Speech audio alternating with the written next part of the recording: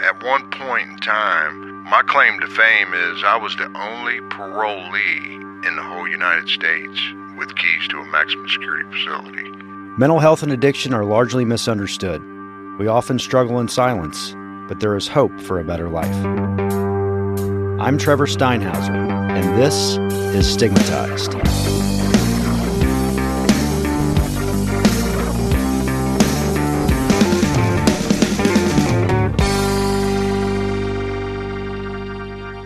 Excited to have Will Pepperman in the studio today. Thanks for being with me, brother.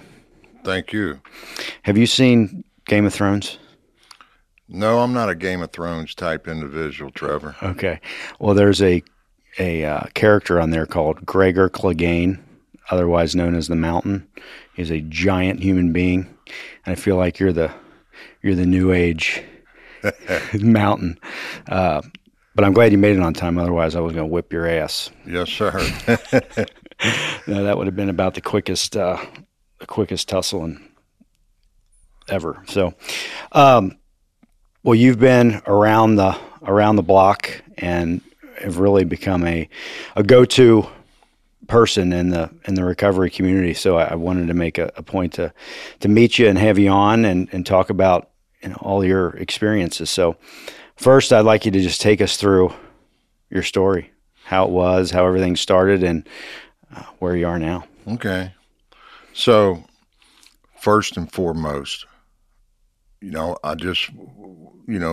honored to be here to do this interview with you. And, I have a sobriety date of 4/25 of 2013. I just celebrated 6 years in April. Congrats. And it really amazes me how God is using me in this recovery world. Most of my life I got introduced to a 12-step fellowship in 1979 at an early age of 14 years old. I was court ordered. And it took me 34, 35 years to finally get straightened out, so to speak. And in them 34, 35 years, it was terrible. Now I look back on it and reflect. I really don't know how I survived, to be honest with you, because, I've did a lot of terrible things that there's no way possible unless it was the good Lord up above looking out for Will and foreseeing me being able to help so many people. When I was young, I come from a broken family. My mom and dad divorced at an early age. But as far as I can remember, mom and dad, when we all was together as a family, my dad was a county cop, Campbell County. And my mother got the opportunity to be the head matron of the Campbell County Jail, which at the time it was housed in the 70s. It was housed in Alexandria, up above the courthouse. Now, this jail only held like 12 to 15 inmates max. Really? So like on the weekends, when mom and dad want to go out for a drink, my dad was a heavy drinker. They would pull a trustee out of the county jail to babysit me. So I tell people I was doomed from the beginning because, as far as my incarceration career went, this past January, I just served out a 28-and-a-half-year prison sentence. Jesus. And now all that time wasn't served in, but... How much did you do? I did about 22 years of my life incarcerated. Fuck. 5 different increments. Yeah. And as a juvenile, I was a troubled kid. I started doing time in 1979, from being truant.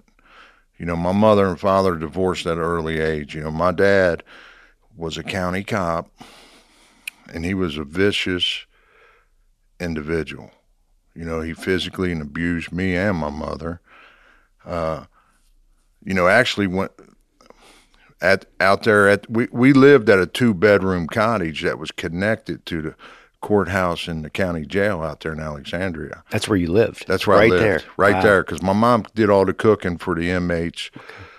So, you know, one particular day, my dad was on to my mom, and he was being real mean this particular day, and I happened to get in his chest drawer and got his service revolver, and I shot at him 2 times when I was 8 years old because of the way he was treating my mother. And later in life, he returned fire. You know, I don't know if I'll remember to ever get to that, but, you know, my dad was out one weekend. He was a heavy drinker, and he got in a barroom brawl with a couple individuals, brothers, he claimed, 3 of them, and they was getting the best of him, and he made his way to his glove box and got his gun, and he shot one of them. And hit him. Oh, yeah. So needless to say, off-duty police officer out in the club drinking, shoots a man. That was the end of his career. How many years did he do? I mean, how many years successfully was he a cop? I'm thinking maybe 4 or 5 years. He was fresh out of the Navy. And maybe 8 years. Okay. But needless to say, that was the end of his police career.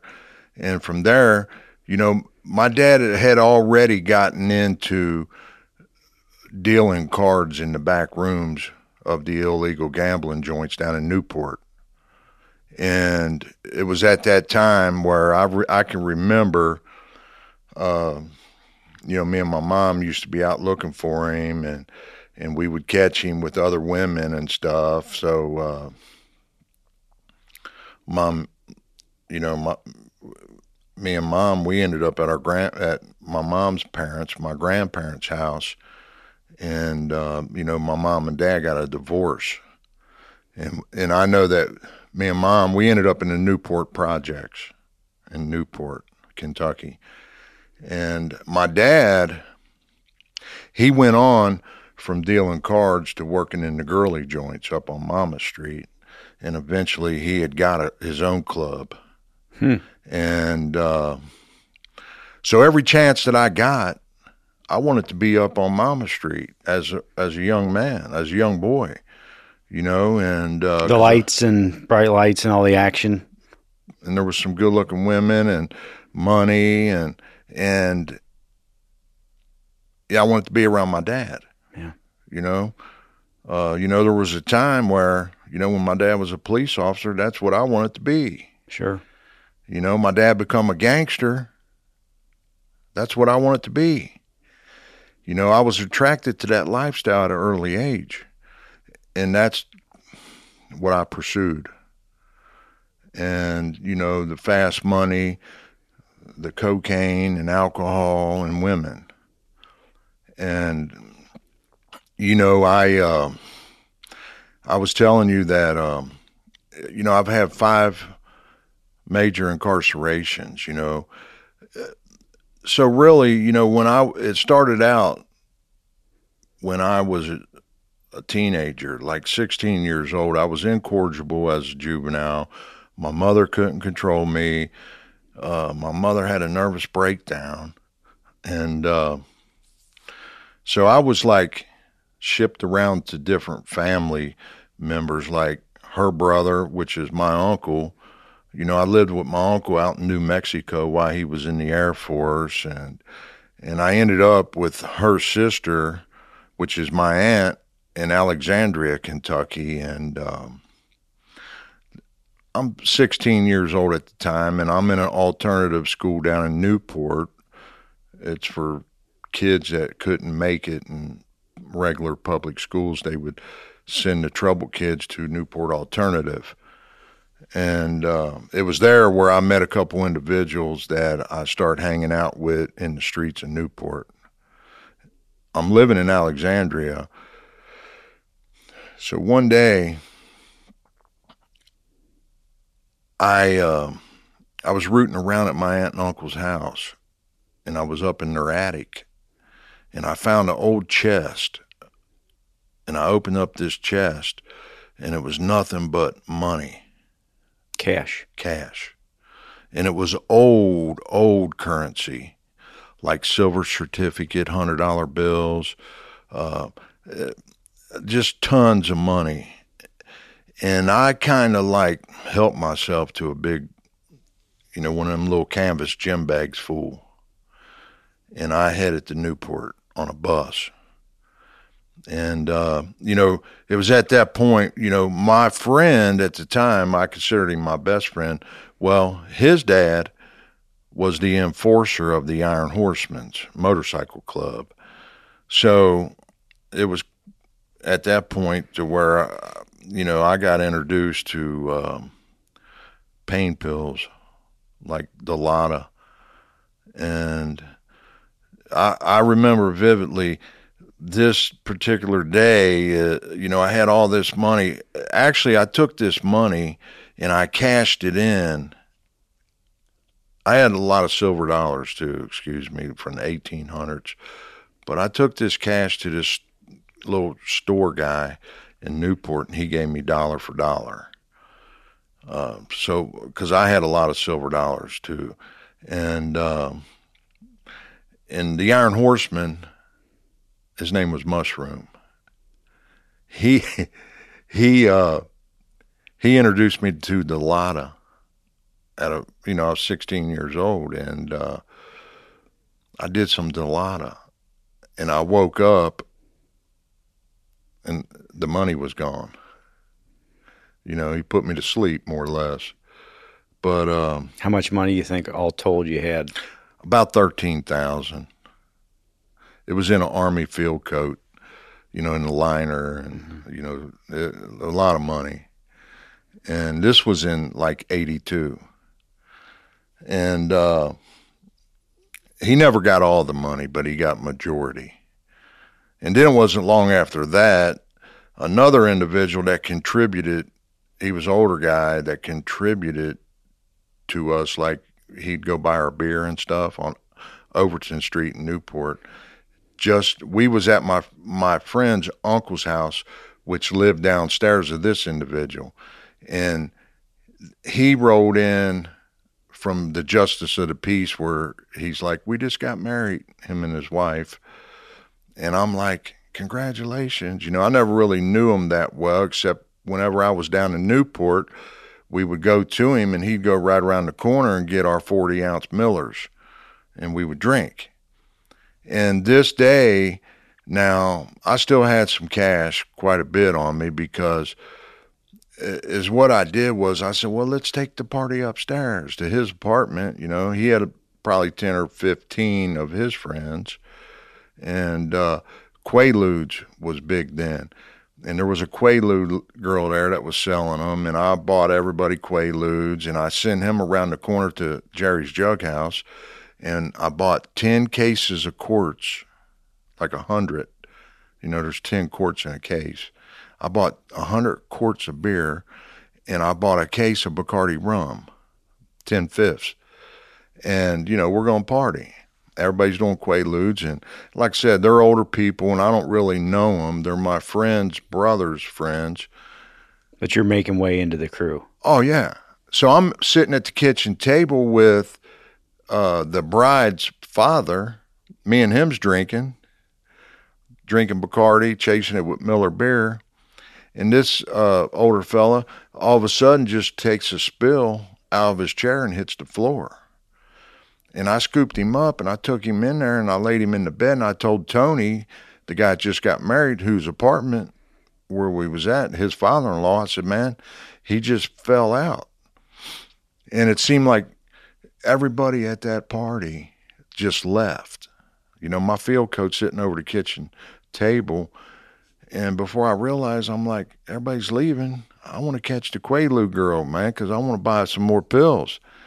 And I ran, he lived on a second floor apartment. I ran down the steps and she was already gone.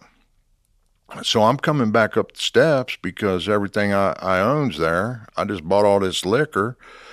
And this individual standing in this doorway with a hammer, a bricklayer's hammer. And I'm like, what the heck? What are you doing, dude? Like, he don't want to let me in. And I'm sitting there talking to him, and I kind of like look over to my right, and he cracks me right in my skull with a bricklayer's hammer. And witness testimony was that I said, "What'd you do that for?" You know, I'm standing there with my head all busted open, and at this time, my buddy ran up the steps, and How old are you at this point? 16 Okay. commenced to stabbing him. Your friend. Yeah, my friend. And I mean, it was pretty bad. And so at that point, I got charged as an adult. I stayed in jail for a year fighting With what? first degree assault. Even though you didn't do anything. Right. You were guilty by association. Right. I stayed in jail a year before pending trial. And I ended up with a year in jail and 3 years probation. My buddy ended up pleading guilty to 5 years, and he went on down to prison. But it was at that point, you know, I got tried as an adult. Most of my problems was drinking, getting arrested, and fighting the police. And, you know, actually, it got so bad in the early 80s, Trevor, that in 1983, now I got 5 years for a crime that I didn't do, you know, and it was a burglary, which they had an eyewitness saying I did it. And all it was a get back from a Newport police officer that I assaulted, and he staged this whole thing. Because, you know, I bit him. I bit his finger off in a bar room. Well, they was beating the heck out of me, and he fish hooked me in my mouth, and I bit his finger off. And he held a deep rooted resentment, you know. And so anyway, I mean, Newport back, I can remember it was corrupt as heck, man. But I ended up rioting. They called it first degree rioting in the old county jail. I never had hostages or nothing. I just started tearing things up, criminal mischief, and it was at that point where, you know, they was like, now I'm 16 years old at the time, and they, you know, the newspaper article, they called me King Kong. Now I'm 16, and they're like scared to death of me then. And that proceeded, that went along with my reputation for years. You know, the police were scared to death. Newport, Covington, anytime they would respond together. Other surrounding cities, you know. There was a time where wherever they seen me out, they had to call in. You know, like I never seen myself like that, you know, but I was unpredictable. So anyway, Martha Lane Collins, the governor at the time, was involved in this ordeal, you know, because we never had no hostages on the third floor of that old county jail, but we was holding off the deputies, you know, making them threats. If you come in here, we're going to do this. And it was a big ordeal back in 1983, 84 maybe, because what happened was they called in the state police response because the governor was involved too. And the governor supposedly told him, if he don't surrender, kill him. So they were considering this a hostage situation? More or less. Okay. And anyway, I got shipped to LaGrange that night. along with 6 other guys. Now, none of them had any time, been convicted or nothing. They just took us down there to keep us in what they call safekeeping and put us in segregation unit. And now I'm 16, getting ready to turn 17 at the time, and, you know, my ego's out of this world, you know. Now here I am thinking I'm some real life gangster, you know, and it was just, you know, my addiction and alcoholism was progressing, and it was at that point that, you know, even when I was in prison all that time, I was dependent on marijuana. You know, I smoked a lot of weed in prison every day, and it was the money, it was the cash flow too. You know, I hustled with weed on the general population, and because I had means of getting it, and just all that stuff. You know, in prison, you know, I was a gifted athlete. I was pretty promising, man. I could have played baseball or football. And, you know, but my athletic career was spent in prison. And, you know, I tell people, you know, that I led the league every year in prison in home runs hit, touchdowns thrown, and dirty urines. Because, you know, I was a mess up, man. You know, I'm a little scatterbrained. I'm kind of all over. Join the club, brother. But, you know, I've been married 2 times. I'm on my third marriage. You know, my first wife was probably the perfect morally proper individual woman that any man would ever want. But I just ripped and ran through her life, man, because of my illness, you know. You were sick, yeah.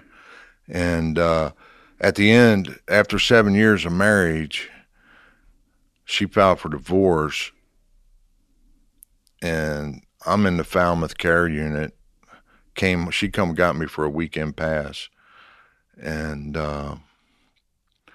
she gets pregnant, you know, with my son. He's 20 now.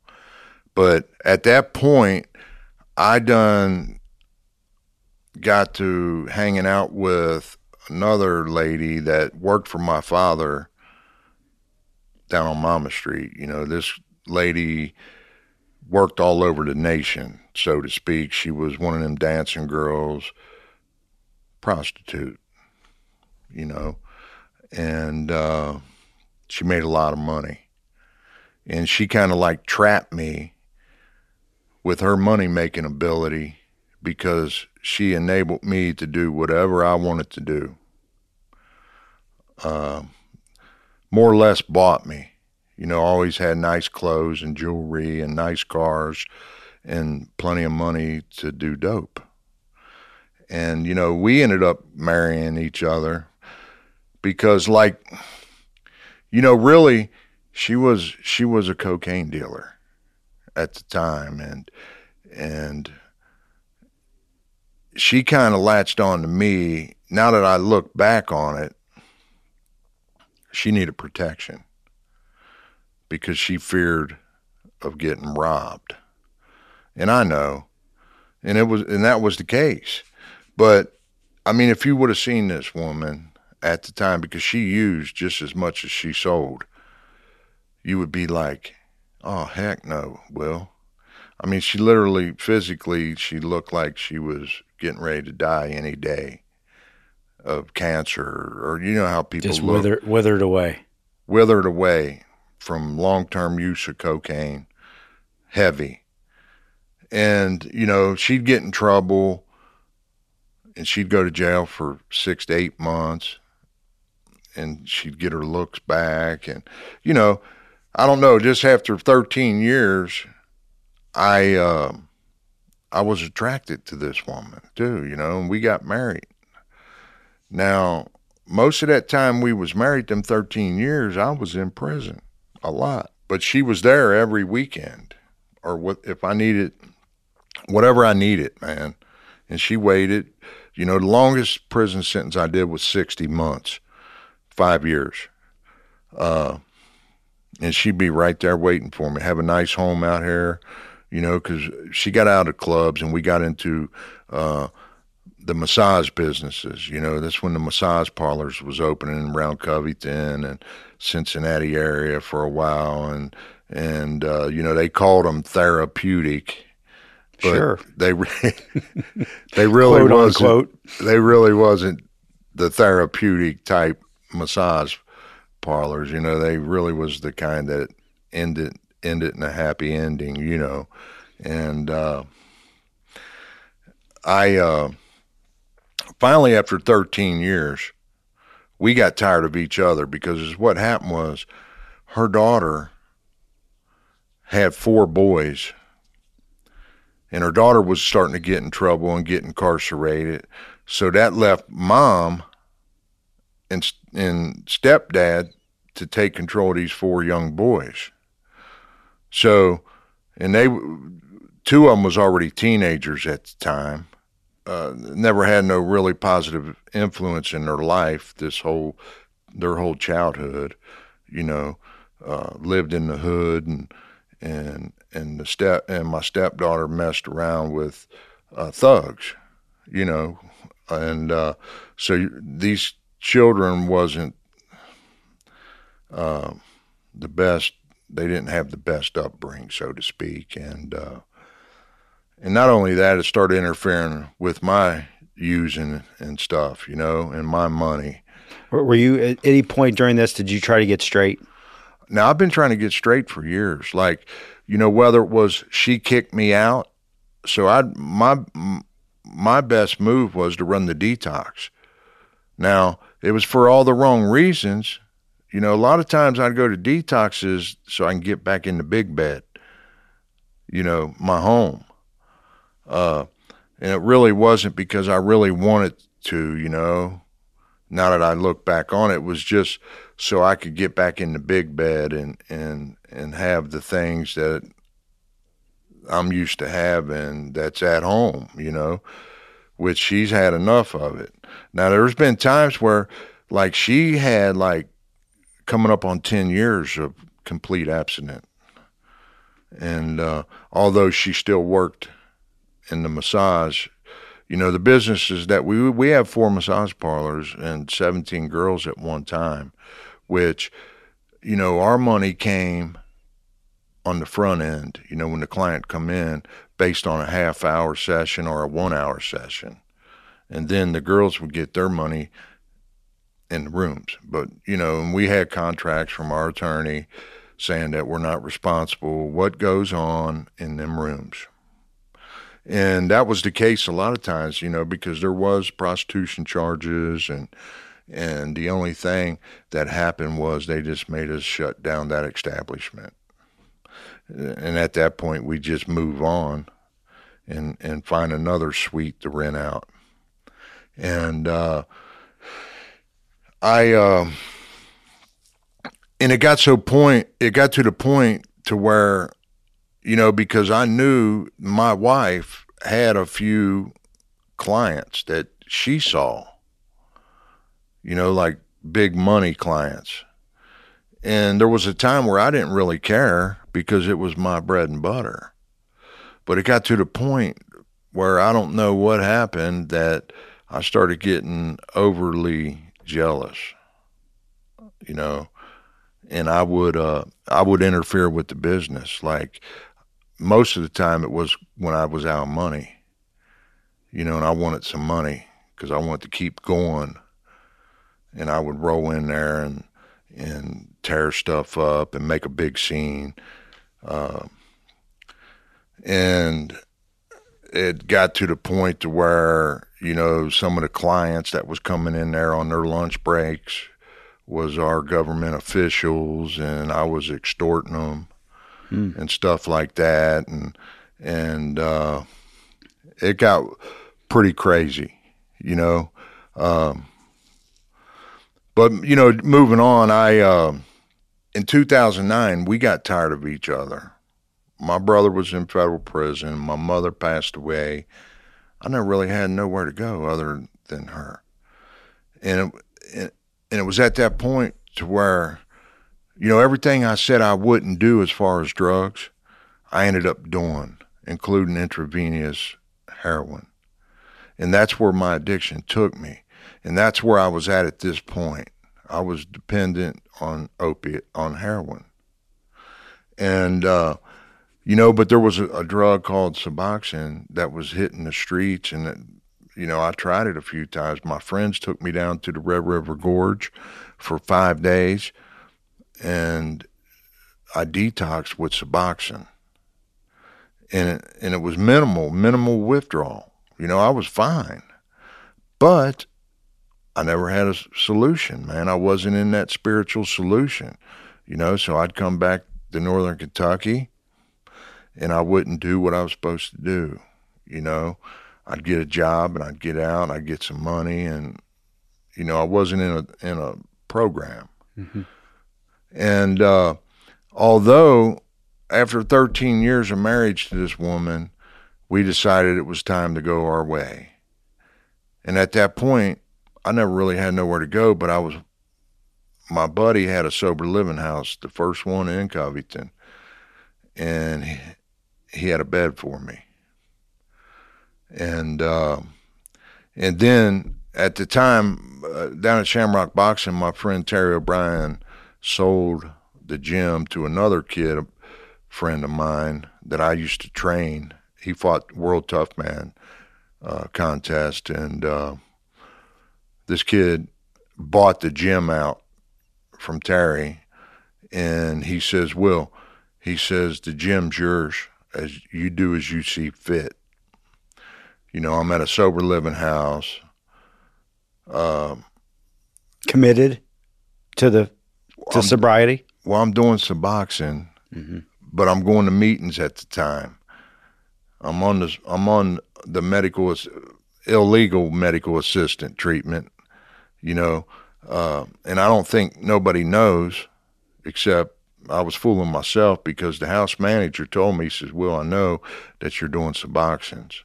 And matter of fact, I got a box of drug tests that test for that specific that's on its way. So you got to clean up or you're going to have to leave.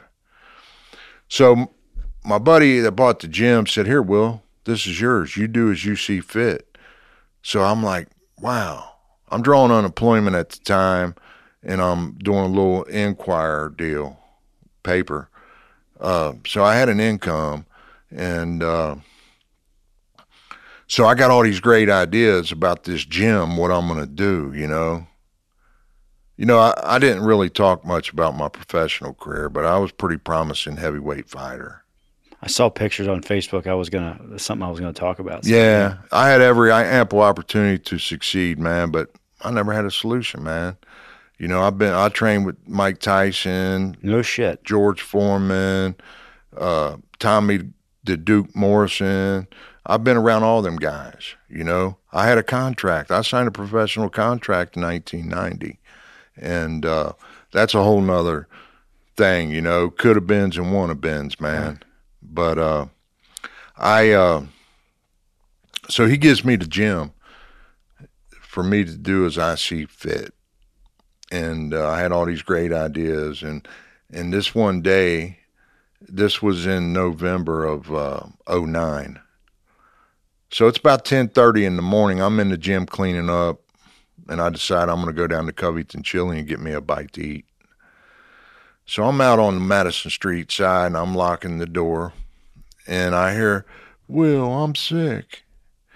And I look around, and it's this little young girl that I know that I had partied with previously. She's a street girl, one of them working girls, so to speak. And it's the first of the month. And I'm like, it's the first of the month. There's all kinds of money. And she's like, it's too early. So about that time, I see this other fella pulling up to open his storefront, which is across the street at the time from the gym. And he sold that hip-hop clothing. And really, it was just a front because he was selling more dope than anything. And I'm like, okay, I'm going to go get her $20 worth. And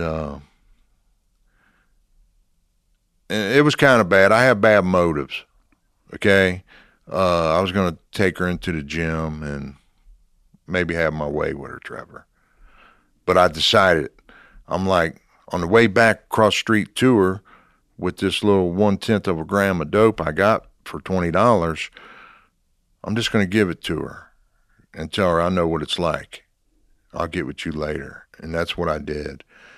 So it was about 5 weeks that rolled by, and I'm in the bed sleeping at the Sober Living on Garrett Street. And about 1 a.m. in the morning, I'm being woke up talking about, hold your hands up where we can see them. You know, I got all these little red laser dots all over me, and it's Covington Police. And they says, you're under arrest for first-degree trafficking and PFO1. What's PFO1? Persistent felony offender. It's 120 months. Jesus. Flat. 10 years. And I'm like, you got to be kidding me, man. You got to be mistaken. You know, I've been here for 5 weeks, and I've been doing good as far as trafficking or anything, like even being the middleman. You know, I never was a drug dealer, although I played the middle quite a few times to get my fix. And so I didn't have a clue what they was talking about. I thought they really was mistaken until I got downtown to the jail. And this girl, she did a 54-man sweep. She got 54 people, and I just happened to be one of them. When I gave her that 1/10 of a gram of heroin that morning. Same girl. Yeah. She had an audio video on. See, I wasn't the target. Apparently, Covington Police just let her go and said, go get us some people. And I just crossed her path that morning. And what better? Let's get Will, you know. And they got me. Because they knew you anyway. Oh, they knew me anyway. You know, and it was my first drug case ever, man. You know, most of my priors was assaulting a police officer, you know, criminal mischief. I never was a thief, man, or a drug trafficker. I trafficked drugs, but it wasn't my primary. Like, I was the man to go over the river to get the stuff because they was scared of dealing with that population, you know, and I'd be the first one to go, you know, give me the money, you know, because I'm going to get a good deal and I'm going to get a little tax, you know. I'm going to tax you. So anyway, man, they got me for a PFO1, and I ended up with 15 years when it was all said, Trevor. It was a railroad, man. They just wanted me gone, and I didn't blame them because they were scared of me. Whenever Will wasn't doing halfway right, they didn't want to deal with me, man. Because you never know what you were going to get. And I don't know. They've had ample opportunity to kill me, man. And I don't know. I guess it all plays into what I'm doing today, because it's unbelievable, man, how my community responds to me today. And that goes for local, state, and federal authorities, man. I mean, they give me the utmost respect and one of them pat on the back type things, you know, we're so proud of you, you know, and they refer people to me. And, right. Well, to see you where you were. Right. And how bad you were. And, you know, people have respect for us. Right. When we come through the fucking darkness, man. You know, it's a lot of people can't. The people that have seen it, like cops, and understand how hard it is. Oh, yeah. And for you to make such a 180, I mean, that's cool. Yeah. And you know, is what happened was, so, you know, getting out of prison in 2012 from that 15, I made parole first time up. I did 3 years parole. It was a nonviolent crime. I ended up with my first wife and my son, because I ended up down in Louisville because my second wife, the bad girl, ended up marrying a guy down there for his money, an old guy, and she opened up a club down there, a strip club, but she got closed down because she was operating without a liquor license before she was getting ready to get it. And I paroled to a halfway house, and me and her hung out a couple times, and it just wasn't there. So I relapsed at the halfway house in Louisville. In my mind, I'm like, oh God, I got to get out of here. And I already knew that my son and my first wife wanted me to come and stay with them. So that's what happened. You know, I'm already in relapse though from down there in Louisville, and I brought me with me into their house. And I hit it for about a month. And this is in 2013 now, the first part. And one day my ex-wife went to work, left me there with my 15-year-old son at the time. And he had, I'm laying in a little twin bed sleeping around noon when he's used to seeing me get up at 5:30 or 6 in the morning, and I'd go for a little run, me and him both. And all that started quitting. You know, I'd go to the gym at lunch and to a meeting in the evenings. That quit. And apparently, you know, they've been confronting me of my attitude and the way I'm talking to them now. So about a month in, he came in. His mom went to work that morning. So it's around 11 or 12 this day. He kicked me in my feet real hard while I'm in that little bed. My feet's hanging over. And he's I was going to say, it's probably funny to see you in a twin bed. He's like, get up, you piece of shit. I said, boy, you don't talk to me like that. Now, my son, he's 15 at the time, and he's big, and he's advanced, mature. I said, you don't talk to me like that, boy. And he's like, no, MFer, get up. So at that point, I jumped up, Trevor, and I hit him with a couple body shots. Bang, bang. And he's like, Dad, is that all you got? And I'm like, oh, shit. I jumped back into bed like I was playing, man. He said, Dad, he said, you got two choices. He says, you can call the pro officer right now and tell him you need help, or get the F out of our house. And, man, that was my turning point, because I started crying like a baby. I mean, tears was hitting the carpet, man, hard. And I let the tears dry up, and I called the pro officer. And I said, sir, I got the wool pulled over your eyes. And he's like, what do you mean, Will? I said, well, I've been doing dope. And he's like, oh, no, man, don't tell me heroin. I said, well, I ain't going to lie to you. And it seemed like eternity. I didn't hear nothing, man, on the other end of that phone. And finally he spoke out, and he says, well, I got good news and bad news. He said, the good news is I'm going to get you some help. But the bad news is you got to come in right now and go to jail until I get you a bed, because I'm not going to let you kill yourself. You just told me you was doing intravenous heroin. And I said, that ain't no big deal, man. I'll be right there. And I went down to the pro office, which they put me in the county jail. And I ended up 63 days later, I ended up at the Grateful Life Center. And determined and desperate. And I did my program there. And I went into the office at what is known as a peer mentor. Because I wasn't in no hurry to go nowhere, because I really never had nowhere to go. I wasn't going to go back to their house because, you know, at first I thought maybe my first wife wanted to try to patch things up and give me another chance to be there with my son and stuff as, you know, husband, wife, son. But I went into the office and I stayed for a few more months until I had enough money. I got me an apartment and transitioned out.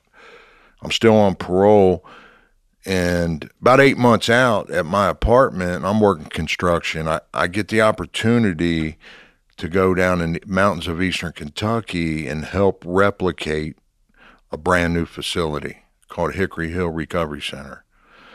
And now I knew at this point that this is what I want to do, man. I'm going to go to school. I'm going to get my degree, but I got to live this parole down before I can get employment, because nobody wants to hire you while you're on parole. So I went down as a peer mentor, but it was a lot better pay. It was off of a stipend. It was all like they give us $400 a week. Everything's paid. My housing and food's paid. So this $400 a week was bank. And plus I'm getting this on the job training, man. I'm putting together a new Recovery Kentucky program in the mountains of Eastern Kentucky. So I stayed from my first graduating client, from the first client to come through the center to the first graduating, which was 8 months. And before I left, I got in a relationship with a longtime friend that I really admired all my life, but she wouldn't have nothing to do with me because of my lifestyle. She was a good woman. I was a bad boy. But we ended up dating. And I told her, I said, this is what I really want to do, and I think this would be great for a resume. Please support what I want to do. And, I came home on the weekends and stuff. But I took off to the mountains, man, and I stayed to 8 months from our first graduating client, and I figured it's time for me to go home and get married. I got some money saved up, and, I never had a problem ever getting work. I got a lot of friends that own businesses, and work isn't nothing. But the day before I was scheduled to come home from down there, I get a call from Kenton County. Now, we're on a conference call. And, well, actually, I'm talking to Jason Merrick, which is a friend of mine. He got, he was appointed director of addiction services. And he needed at the detention center in Kenton County. Yeah, he needed a navigator. And he asked me, he said, look, we're starting a program, and you're my right-hand man. And I'm like, man, I'm on parole. And they're like, we can get it done. And the reason it got done is because, first of all, that's what they wanted, and they're, and it was political. It was political. And so I had a great job, man, coming home, I felt valued. I'm working at one point in time, my claim to fame is I was the only parolee in the whole United States with keys to a maximum security facility. It's unreal. That's pretty honorable, Unbelievable. Hell yeah. And it was at that jail, man, I got to do a lot of cool stuff. We started getting some federal grants. I was managing a federal grant, which allowed me to go to Washington, D.C. every quarter and sit with some people from the White House and just talk about the opioid epidemic, Occasionally, I'll hang out with Sam Quinones, the guy that wrote the book Dreamland. Every time he comes to town, he gets a hold of me. So I was there for 3.5 years. And I even went as far as, I'm there 10 months at this time, and I had to report to my parole officer. I was on once a month. And I left out of the jail to go to the parole office in Newport, and it dawned on me that I didn't have a T-shirt in my vehicle to change out my Kenton County Detention Center polo because I didn't want to go up in the parole office but I'm the only one there at this time. It's late in the afternoon. Everybody done reported. I'm the only one there in the lobby. And I'm signed my parole officer's board, and I'm sitting there for like 45 minutes, and he don't come and check his board. And I stepped to the window. I said, ma'am, is Mr. McDonald in? And she said, yes, he is. And I just sat down, didn't say a word. And she said, sir, what's your name? I said, my name's William Pepperman. And I heard her get on speaker. And she said, Chad, William Pepperman from the Kenton County Jail's here. And I'm like, I'm here to report. I'm not here on official business, And he said, tell him to sign the board and sit real still. He made me wait, and he finally comes and gets me, and this supervising lady started screaming at me in my ear, spitting all over me, and I'm like, whoa. And needless to say, I leave there, and I'm coming across 4th Street Bridge, and my phone rings, and it's the parole office, and he's like, be in my office at 8 a.m. Click.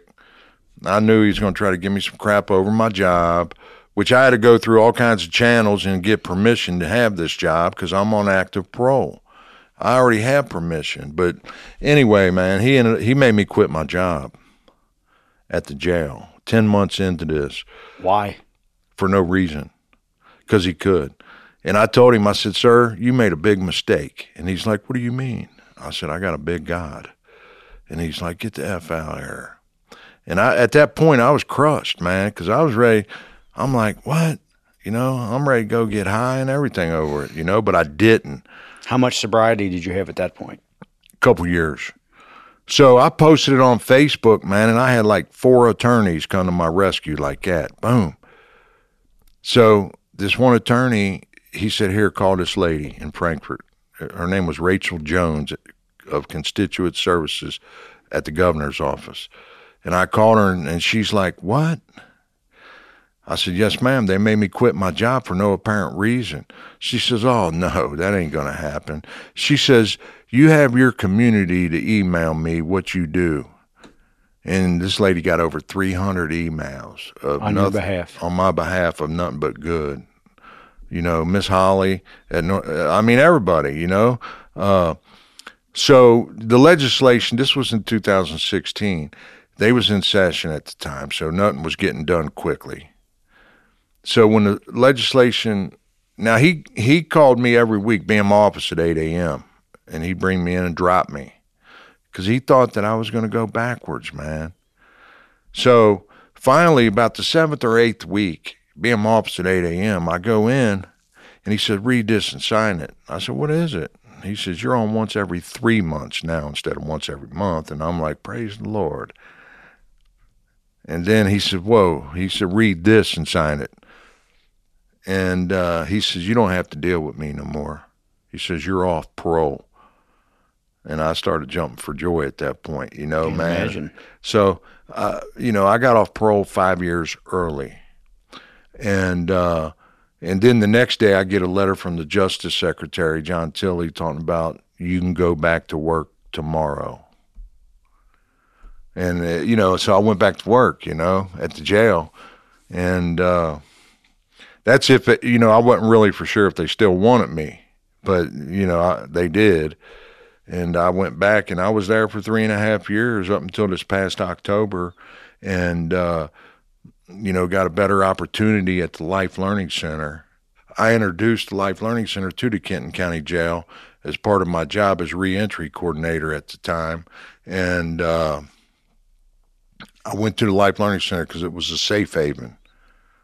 And I ended up doing their 12-week program, man, and refocusing. I got my unemployment they tried to squeeze me out of, but the unemployment office wasn't going for it because they knew I didn't quit that job. So I got unemployment, and I'm doing the Life Center.